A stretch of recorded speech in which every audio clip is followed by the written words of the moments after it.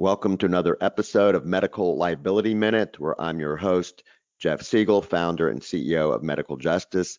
And we do speak for more than a minute. One day we will change the name of the podcast. We're joined today by our general counsel, Mike Sakopoulos.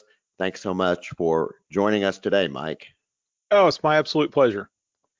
So today we do another episode of Ripped from the Headlines, where we go over news stories that most of our members haven't seen because we get access to news sources that I guess put most people to sleep, but we distill it, we digest it, and then we deliver the nuggets of wisdom so they don't become the protagonist in one of our episodes of Ripped from the Headlines, right? Absolutely. Let's see if we can keep people from the pain of the learning curve. All right, let's dive in. Okay, so let's this matter comes to us from the sunny state of Florida. The plaintiff in this case is Orthopedic Surgery Associates, and they filed a claim against a defendant physician alleging that in 2014 the employed defendant was working for them as a sports medicine physician. As a condition of that employment, the defendant signed you guessed it, agreement not to compete with the employer. Also, not to solicit. This period was to last for 2 years following the termination of his employment. And on November of 2017, the defendant gave 30 days notice of his intention to terminate his employment with the plaintiff in this case.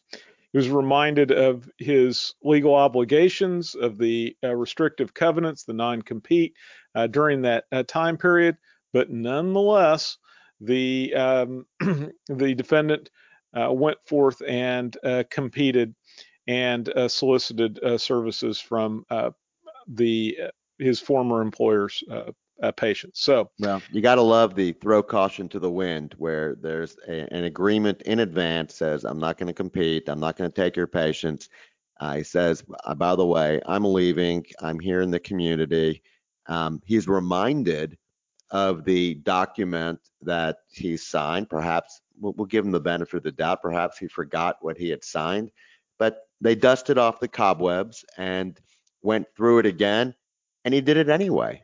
So what happened after that? well, Like, you're using the word plaintiff and defendant, so I'm guessing this turned into litigation. it did indeed, and there are even further allegations that the employer or the plaintiff said that the defendant, former employee, was falsely holding himself out as still working for the plaintiff, and used one of his prescription forms, former prescription forms, to write a referral prescription for a patient. Now, the Hang on, defendant this is a little denied. confusing here. We may have switched plaintiff and defendant there, but still, I think the gist of it is that the guy who left was, I mean, he planted his own flag, but was still telling some patients that he worked for his original employer. And you said there may have also been a forged prescription related to this as it relates to a referral. Very So, confusing. something along those lines. It's a little difficult to understand why you would leave the employment, but yet try to convince third parties or patients that you're still working for your old office. But that was the allegation. Nonetheless, I think it's clear from this that this former employee was out there providing services that contractually he was not to be performing, and that was the basis for this lawsuit. So this brings us squarely into the world of non-competes and non-solicitation agreements, which is a world that is at present quite dynamic, and there are lots of things going on. And I think we need to get people up to speed on this. Yeah, so I think there are several initial take-home points. One is that every state treats them differently, and some states treat healthcare within that state differently. So that's number one. Every state treats non-compete and non-solicitation agreements uniquely. They may be similar to other states, but I wouldn't just come up with a global statement as to how non-compete agreements will hold up in healthcare. Every state is different. Number two, even within a given state, things change. So what works today may not work several years from now. It may very well be that if the law changes, your existing employees will be covered, but new employees will be beholden to new rules. So there are times you need to dust off the cobwebs, take a look at the agreement, and still identify whether it passes muster today compared to when it was implemented a number of years ago. But so the prototypical state that everyone talks about is California. California makes such non-compete agreements unenforceable. So what does that mean? It means that you can certainly um, write one and you can have your employee sign it, but it also means that it can't be enforced. So if you try and enforce it, you will learn, hopefully from your attorney, they will tell you that no, we can't enforce it. Of course, you can always bluff and force the other side to spend money to defend themselves. Um, but I think that's a losing proposition. If they call your bluff, you may end up, well, certainly you will lose. And then number two, you may end up being responsible for bills accrued in terms of that bluff. So California is the prototypical state for some time now. You could not write a, you could not sign an enforceable non-compete agreement. Other states like Texas state, well, non-compete agreements are okay, but, and this is important, but the doctor needs to be able to, the departing doctor needs to be able to buy out the non-compete provision for a reasonable predefined amount, meaning in the non-compete agreement, it will say Dr. Siegel agrees not to compete with um, the generous employer that hired him, but to the extent he wants to buy out this restriction, this is the cost. And you can't just stick in there, $25 million. It needs to be reasonable value. Perhaps what your investment was in terms of trying to get the now departing doctor up to speed to be accepted in the community and get them a referral base and so forth. So those are two interesting bookends for states, and there are other states that allow them as long as the time frame for the restriction and the geographic limitation are reasonable. So the longer the time frame being restricted and the larger the geographic limitation, the more unenforceable it is. And this is a very lawyerly, it depends. I mean, people say, well, how long should it be and what is the geographic distribution? And, it just the answer is it depends. The shorter the time frame, the more enforceable. The tinier the geographic restriction, the more enforceable it is. And a lot of this depends upon where you live and how hard it is for patients to find other doctors to take care of them. So, for example, let's assume you are the only practice doing oncology in rural Montana. Okay, I had to pull an example out. So we're using rural Montana here. So if you're the only practice there and you tell in the restriction, you say that for 2 years, you will not be able to practice within 100 miles of the office, that is very limiting for the patients of the community. I mean, it means that the patients in the community have no option. So if that were to be litigated, I think that you would probably, as the departing doctor, have a pretty good chance of beating the non-compete agreement. I think you'd probably be able to practice. On the other hand, if we change that paradigm to a much more urban area that is over-doctored, and there are plenty of specialists in the neighborhood where patients have almost unlimited choice, I think as long as the state law allows it, I think it'll hold as long as the the geographic and time restrictions are reasonable. So what are your thoughts, Mike, in terms of time restrictions? If you're going to give global advice on narrowing the time restriction so it is enforceable, what is your guidance? Well, you're absolutely right that this is a creature of state law, but we need to be aware that there are storm clouds brewing on the horizon here.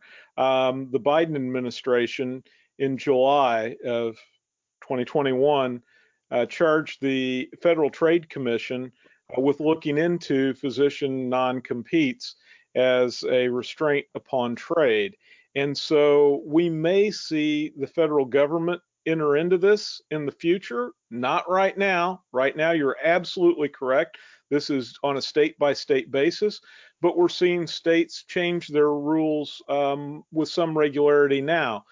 My state, I'm speaking to you from Indiana, changed its rule last summer in 2020 to much along the Texas line of having a reasonable buyout. Next door to me in Illinois, they have a change of their law that says non-compete agreements may be enforceable, but if the person has only worked for a year or less at the facility and then leaves, it's non-enforceable, meaning that you have to have been employed for more than a year before any kind of a non-compete could kick in. Certainly these restrictions as to the total time, the three components of time and in geographic area and the scope of the practice are all balanced. Courts in general do not like non-competes. And lots of cases talk about patients having some rights in this whole thing too. Just because they can get treated by another physician doesn't mean that they want to, and that they should have some rights to be treated by the physician of their choice. That's the way some states look at this. So back to Jeff, your original point, Jeff, of it's a creature of state law is absolutely true. In my experience, a year non-compete is in states where these are enforced is in the safe zone. If you try to push it much past 18 to 24 months, it starts to become very difficult. And certainly at the 4 or 5 year level, they're almost always found to be unreasonable. So I don't know if that answers your question on timing of non-competes, but it's hard because each state is a little bit different, and this is not something that you should try to pull up Google, find a form, and go it alone. This is an area of change in the law and unique situations in each state, and if you're going to try to go down this path, you want to have somebody who knows what's going on in the jurisdiction where you're located. And without making this too wonky in terms of state law, there are some states, and I believe ours, North Carolina, is included in this bucket, where if you don't have it written down properly in advance, the judge does not have the discretion to, they call it blue pencil or blue ink, whatever it is, to make a change to one of the provisions. So, for example, if we've agreed that 2 years is too long, but 1 year is appropriate, and the document itself says 2 years, the judge does not have the discretion to just change that one provision from 2 years to 1 year. It means that the agreement in general is unenforceable, which includes all the other terms and conditions in that non-compete agreement, which means that you wanted to have gotten it right in the first place. Now, what they're saying is they don't want the judge to have the discretion to start picking away at this agreement to make the agreement work. They're basically saying, here's the law, get the law right in the first place with a document, which goes back to your guidance a little bit earlier.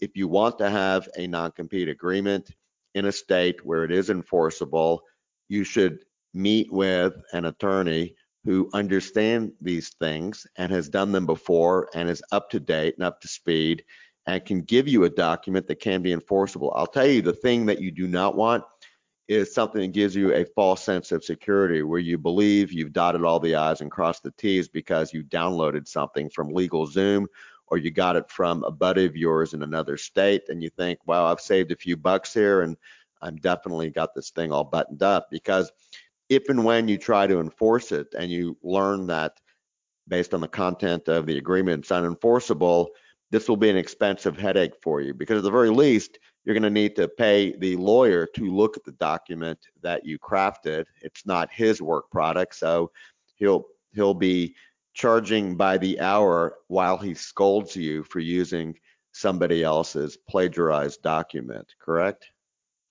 Oh, I'm sure that there'll be some kind of a lesson learned by increase of legal fee associated with it for those that try to go it alone on this.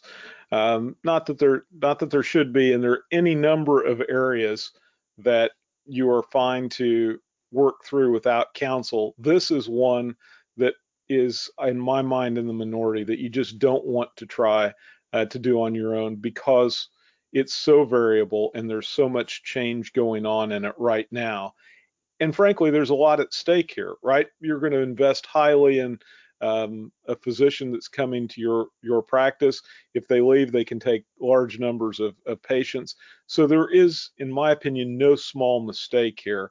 And that's the scenario in which it's worth getting a little bit of assistance with this. And I think it cuts both ways, meaning that whether you're the employer or the employee, I think both sides need to have the agreement analyzed just so everybody knows what they're getting into. It's an ugly thing to join a practice and then decide this is horrible, I can't make it work. And then you learn, well, I guess I need to sell my house and take my kids out of school and move to another state. There may be some middle ground approaches. And one thing that is interesting that you alluded to would be scope of practice, meaning what are you doing? How is it defined? And so almost none of these agreements say that you can't practice medicine broadly. Okay. If you are a particular specialist and say you're being hired to do that particular specialty, and you're going to sit out the year in the neighborhood, not go anywhere, but change what you're doing to another type of practice. So for example, if you were a surgeon, and I'll just say bariatric surgeon, and you are hired to do bariatric surgery, if you decide that you're going to work in an ER, in everybody's backyard or an urgent care center, based on how the agreement is written, that probably would work, would it not? I think that that's right. Certainly, the ER is a safe zone, because it's hard to say that you're pulling patients from your former practice into an emergency room setting. That the whole idea behind non-competes is that you're not pulling away business from your past employer, and emergency rooms are just a setting where that doesn't happen, right? So they are typically a safe place to go if you've been in private practice and are looking for somewhere to land for 6 or 12 months as you wait out a non-compete. It's interesting. I thought that now that I think about it, if you actually decide to do ERs and you're seeing the patients from the practice, they probably should be sending you a thank you note, because you're seeing the patients. They don't have to get out of bed to actually see the patient in the emergency room. But I jest there. The jury will disregard that statement. All right, so we've done kind of like our quick summary of non-compete agreements, but in this particular case, there was a second provision, not just non-compete, but it's called non-solicitation. So what is non-solicitation? What does that mean other than an agreement? A non-solicitation agreement means I will not solicit. Solicit what? Well, there are generally two areas. One, soliciting patients. Now, you Mhm. can't practice, but what if you could solicit patients to move to a practice that you're ultimately going to go work for? That's one area. But typically, we see these in terms of staff, that you will not solicit uh, quality staff away from your former employer to work at a new facility. And let's say you've worked around the scope of practice, so you're now at a competing entity, but you're doing a different area of medicine. So we don't really have to worry about you taking patients from your past practice, Mhm. but instead you decide to gut them by taking away their key staff members. And that's what a non-solicitation agreement is really geared towards preventing. So non-solicitation is the euphemism for the more colloquial term poaching, correct? Absolutely. Yeah. Yep. And if you knowingly solicit employees from the old practice, you can be on the hook for something called tortious interference with a pre-existing contract, among other things, which I think, and that becomes even more of an interesting issue. And let me lay it out a little bit differently so that so this makes more sense. Let's say that you don't necessarily set up your own shop down the block, but you join a competing practice. So you are an employee in an old practice. You say, I can't take it here any longer. I'm leaving. You struck up a relationship with another specialist who's competing with the first practice, and they decide to hire you. Okay. If if you had this non-solicitation agreement with your prior employer and the new person hires you, arguably they have interfered with this pre-existing contract, with this pre-existing agreement. What does that mean? It means that your new employer could be on the hook for this tort called tortious interference with pre-existing contract. So how does that play out? It plays out by a letter being generated by the prior employee's attorney. It goes to your new employer and says, oh, by the way, I see you just hired Dr. Siegel. Congratulations.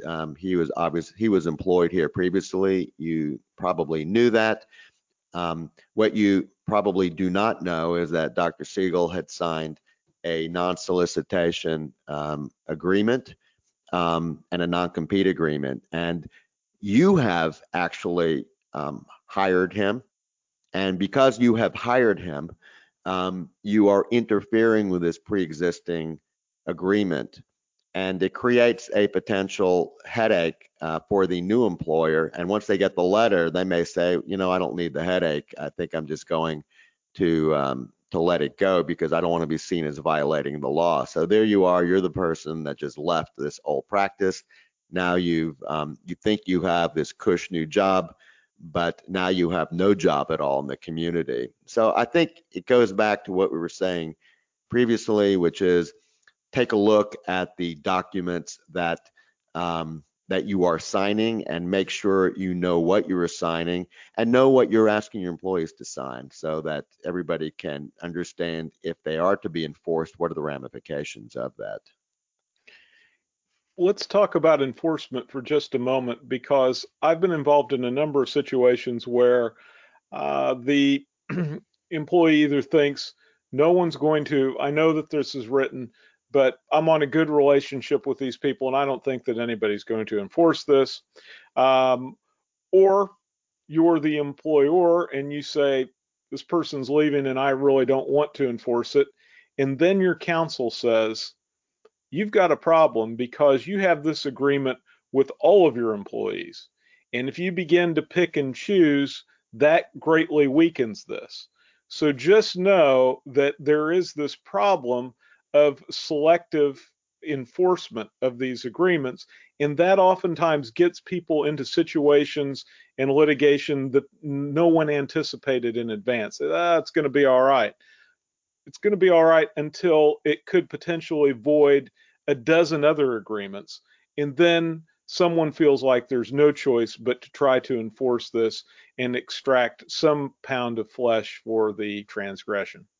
Well, it will be argued that if you don't enforce your rights, you have waived your rights. That will be the argument that the leaving employee makes, that you have an obligation to enforce the documents that have been signed, and if you choose not to do so, then they're toothless, which means that everybody can get away with that. If you let it sit, unless there's something in the document that allows a reasonable person to conclude you've got a rationale for not enforcing this particular agreement, the next employer that you try to enforce it against will say, well, regarding the prior employees, you let them slide. We just assumed appropriately that we were within our rights, that you have waived this particular provision for everyone. And then instead of offense, you're right off the bat on defense, not where you want to go. And certainly you could understand with different employees of different genders, ethnicity, ages, that it walks you right into a discrimination claim that the younger white male physician didn't have it enforced against him, but I'm older female or older, Mhm. you fill in the blank, And and pregnant. therefore you're going to take a big swing at me and try to stop me from having my livelihood. Yeah. May It's not have interesting. been what anybody intended, but that's the argument you're going to be faced with. That's the defense you'll be playing. So another point that's kind of interesting is that even in states that that don't have enforceable non-compete agreements, I would argue that if you have been brought into a practice and you are preparing to leave, do not use the resources of that practice to set yourself up in a new practice. That can be construed as unfair trade practices.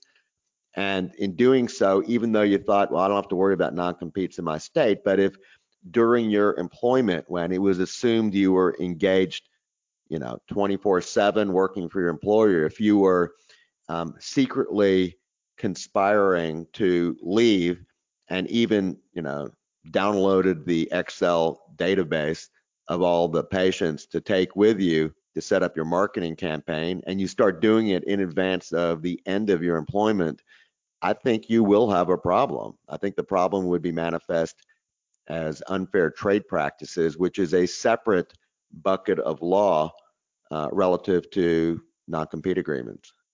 Yeah, absolutely. And this bit about, and I'm always kind of shocked that people think that they're going to get away with the 2 a.m. downloading of all of their patients onto a thumb drive and that they're going to escape with it in the middle of the night and no one will ever know. Right? I mean, it just doesn't happen. The IT guy can figure this out in about 12 minutes. And then you've got, as you described, Jeff, this trade issue and trade secrets, but you also have a HIPAA violation because although you're working and you're seeing these people, they are truly patients of the employer. And Mm-hmm. now you've taken records without patient permission, and you have a potential HIPAA violation on top of everything else. So that is never a good strategy to try to secret away information from your employer as you plan your great escape. So I would say if you are planning your great escape, you should know how to do it, how to do it properly. Again, I hate to be a broken record here. Get sound legal advice of what you can do and what you shouldn't be doing. The final things that I think we should touch on in terms of agreements, employment agreements, are who owns trade secrets and intellectual property on the way out. You just mentioned that the patients generally belong to the practice, the records generally belong to the practice also. What about the website? What if you, the doctor, have a branded website as an employee and you've built it up, or let's say it's not just the website, but a social media account, and you're now considered an influencer? Who owns that on the way out? And the answer is, well, it depends. I think everybody would be better served if these items were defined in advance of the departure. And so I would include these types of things in an employment agreement, meaning that if there's a departure, who owns any material that may be on the website. And here's an example: before and after pictures of a particular doctor for practice. We've certainly seen this where the employed physician will take care of his patients. He's a plastic surgeon. He's doing before and after pictures and has built this giant following um, with, a strong reputation. He decides to leave, and then he kindly asks his now previous employer, can I please get access to my patients, their pictures? I took these pictures and I would like them. And since I took the pictures, I own the copyright. Now, if it's defined in advance in the employment agreement, it may basically say that the intellectual property belongs to the practice, which would mean that the copyright would be assigned to the prior employer, and there's nothing to fight over. The departing doctor is not going to get them. So I think these can be very muddy issues, and it creates challenges related to HIPAA also, because, unless the departing doctor has the patient's permission to use the pictures on his new website, and arguably they would not, there are a host of conflicting statutes, regulations, laws, etc., that create this thicket. When should you manage this? You should manage this in advance when everybody loves one another and is getting along quite well in the employment agreement. Get it taken care of up front. Yet another reason to have good counsel. Absolutely. And this whole idea, in fact, I was just involved with a dermatologist in negotiating for the employee dermatologist who already had a bit of a social media following going in, and the employer did not seem to be very concerned about that. But you don't really need a non-compete if you have the right language in place with the social media policy. If you allow someone to have their own Instagram account and use everything all day long from your office to build their private account, they can walk away and take patients. They don't need to try to download things in the middle of the night. What you want is for your digital assets to be built up, the practice's digital assets to be built up, and not have employees basically declaring free agency status. That's from the employer standpoint. From the employee standpoint, which was what the person I was helping, of course, we wanted to have this new dermatologist have his own accounts and have his own following in social media, because it created a valuable resource and a degree of autonomy. And so that we're able to accomplish that, but I don't know down the road if that will be is freely available. I think as people catch on, there are going to be more restrictions on social media accounts, because it really does add tremendous value to a practice. And over time, in employment agreements, many employment agreements have been silent as to who owns social media accounts on the way out. But to your point, as people become more aware of the value of these accounts, they will just get bundled into the into the early employment agreements, which means, like anything else, it can be negotiated. Think of it no different than who's going to pay for tail coverage, what's your salary, how many vacation days, what's the call schedule look like. This is just yet another term to be negotiated for on both sides. Who will own the social media accounts on the way out the door? All right, we are out of time today. Thank you for this whirlwind tour related to non-compete and non-solicitation agreements. We will talk soon. Bye-bye. And with that, we're at the end of our broadcast. Thanks for joining us. In closing, a few messages. If you're an existing member of medical or dental justice and you find yourself on the receiving end of a medical legal threat, please contact us at 1-877-MED-JUST. That's 1-877-MED-JUST or 633-5878. Our STAT hotline is a service offered to all current members. It's designed to get your urgent medical legal questions answered ASAP. Members can also access a plethora of exclusive medical legal resources by logging into their members-only page, which can be accessed by our website, medicaljustice.com. Now, we want to protect as many doctors as possible. If one of your colleagues is in trouble, please refer him. When a current member of Medical Justice refers a colleague and that colleague becomes a member, you both receive a month of free protection. To refer a colleague, write to us at InfoNews, that's IN-F as in Frank O, news, at medicaljustice.com. That's InfoNews at medicaljustice.com. Now, before we close, one last request. If you enjoyed this episode, please write a review on your preferred podcast provider and share our podcast with your colleagues. Reviews help maintain our podcast visibility, which in turn helps us reach a broader audience. This helps us protect more doctors. Thank you for joining us this week. We hope you'll join us on the next episode of the Medical Liability Minute.